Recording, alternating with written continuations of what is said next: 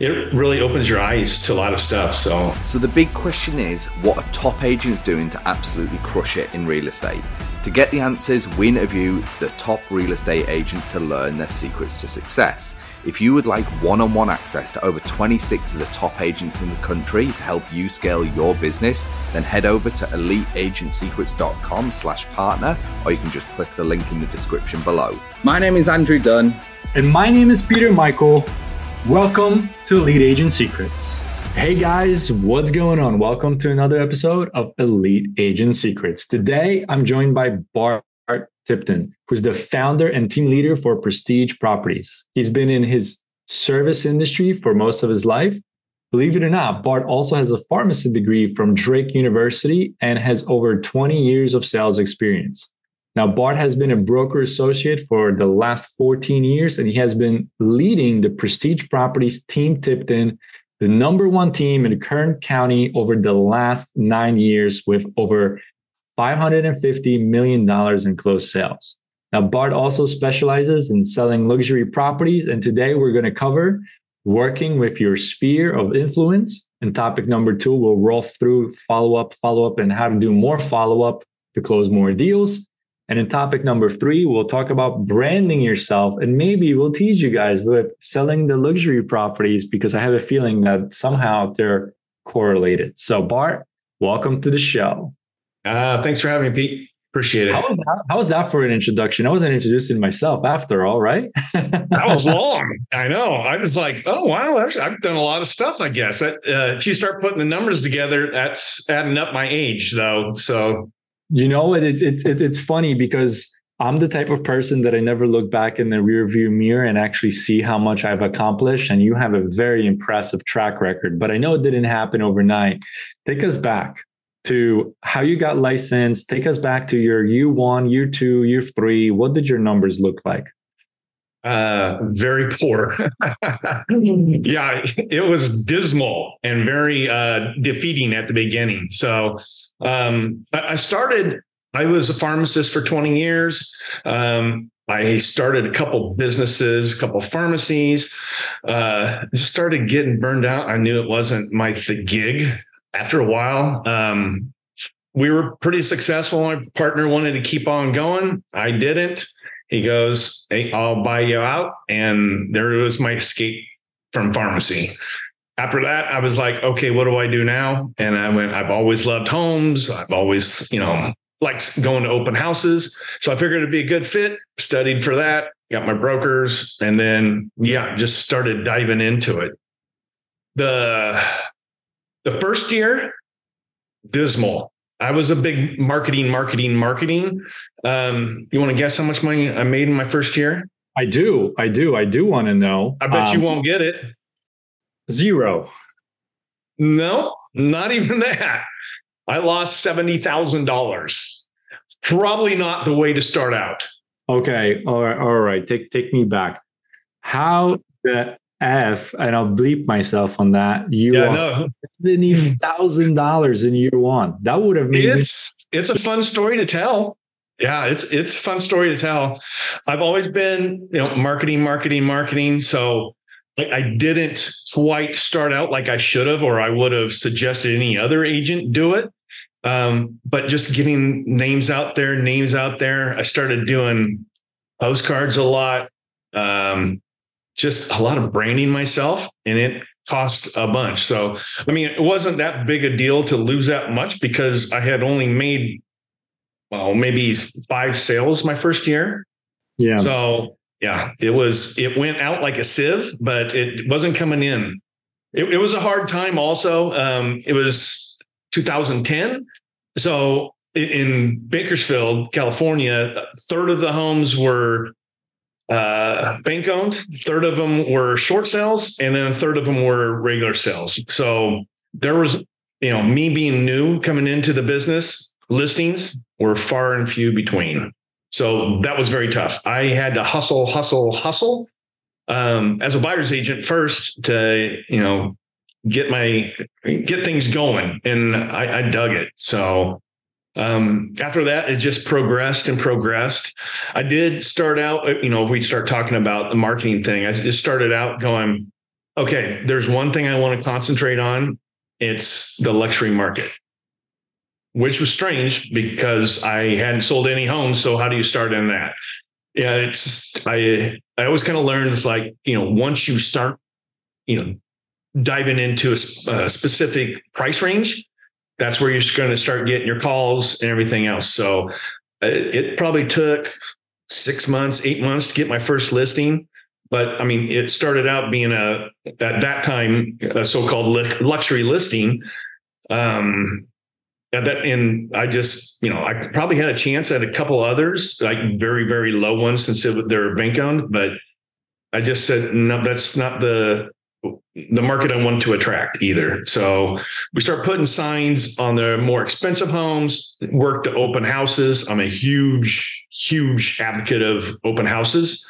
And then just parlayed it out and out. But it took, probably 3-4 years to really start noticing, a major improvement. So when you say you started focusing on that luxury market and then it took you a little bit of time, what do you mean that you start getting phone calls or things or opportunities start appearing in that price point? I mean, the big thing is know what you're selling. So since I was not busy those first, couple of years, I would take Friday afternoon off, 12 o'clock every Friday, and just go out and look at any homes over $500,000. So at that time, that's pretty much what the luxury market was in Bakersfield. So I would just go out there, whether I had a client or not, go preview these homes. I wanted to know what those homes look like. Because if you don't know what you're selling, it's kind of hard to, guide people down that track. So it's kind of like the one thing. If it doesn't matter so much if I'm okay at 10 different price points. I just want to be the best at that one. So it's basically the one thing. Understood. Yeah, I mean, there's a lot of impact where you can walk into a listing opportunity and you can say, yeah, I know that house. I've actually been inside of it 2 weeks ago. It has this, and this. And your inventory, right? Hey, I just wanted to jump in here and let you know if you would like access to over 26 of the top agents in the country to help you scale your business, then head over to eliteagentsecrets.com/partner, or you can just click the link in the description below. Now back to the show. But before we really get into, because that has to do a little bit of branding, at least that's the umbrella that I would have that fall under. Let's dive into working your sphere of influence. Like, you lost $70K your first year. Did you not have a sphere of influence to really tap in for some of those deals? I mean, that's a shitload of money to lose and spend and not get an ROI. Right. Period. I had a sphere. I mean, I came from the medical, community, but at that time, I mean, things just weren't selling. I mean, everything, like I said, 2/3 of the market, I wasn't going to get listings because number one, I was very, very new and my name wasn't known. That's why, following up made a big difference. The sphere of influence. It took a while to just start writing people's names down of everybody I knew and making sure I had them in my CRM. And then it just takes a while to get going and have everybody know, hey, it's a time process for me. So, but like getting into the sphere of influence, I mean, that obviously grew over a period of time because once I have a client, I mean, I'm kind of considering them sphere of influence from then on out because those past clients are the best advocates you can possibly get. So those are the people that, I would consider my sphere of influence along with my friends, business associates, past, like I said, I had a little thing into the medical community too.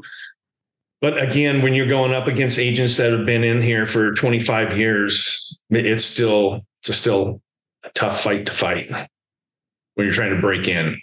Yeah. And I think your sphere of influence, we use that word all the time. And we think of like friends and family. But sometimes your sphere of influence isn't your friends and your family. Sometimes it's the professionals that you know. Sometimes it's the different email addresses that you have that you just simply haven't tapped into or haven't connected with because you never took the time to actually genuinely give a shit and care about them, right? Right. Yeah. So as you grew your business, you've been at this, you run one of the top teams or the number one team. Let me correct myself here in Kern County over the last 9 years. What are some of the best practices that you have implemented in your business to work your sphere, build your sphere, and create that loyalty, really, to use you over and over again? I think the biggest thing is just getting out in the community. I mean, that's what I used a bunch. Once you start going out to specific charity events or specific events that you have a passion for and other people have a passion for, you just end up bonding. I mean, that's kind of, the big thing is developing a relationship is the huge thing. It's so much easier to keep clients than having to start and get new ones all the time. So the ones that you do get, just keep in touch and, be out there, do the same things that they are. That was kind of the big thing. It's easy to communicate with people that you have the same passion in stuff for. Yeah. So I think that's the hardest part, right? Is figuring out what you like. So like, I don't know, I'm very intense about my real estate business. So people are like, what do you like to do for fun? Real estate.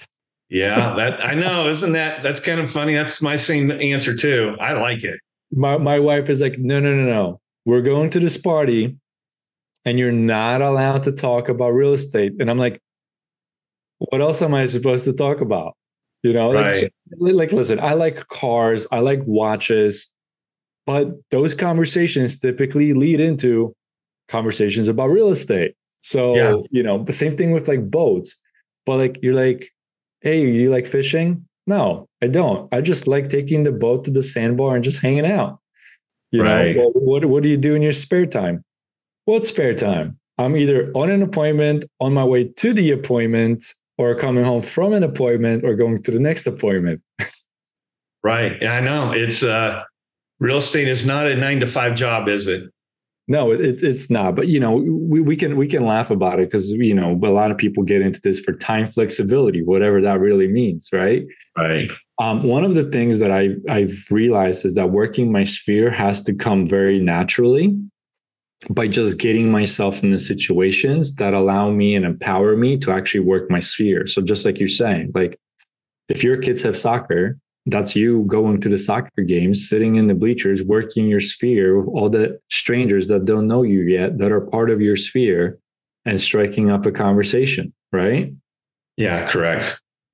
Yeah, one of my buyer's agents is the king of that, and luckily he's in that the kids' age range right now that they are in soccer, they're in football. And I swear he gets 2 or 3 clients every season his son is in something. He's never met a person he didn't like or didn't like him.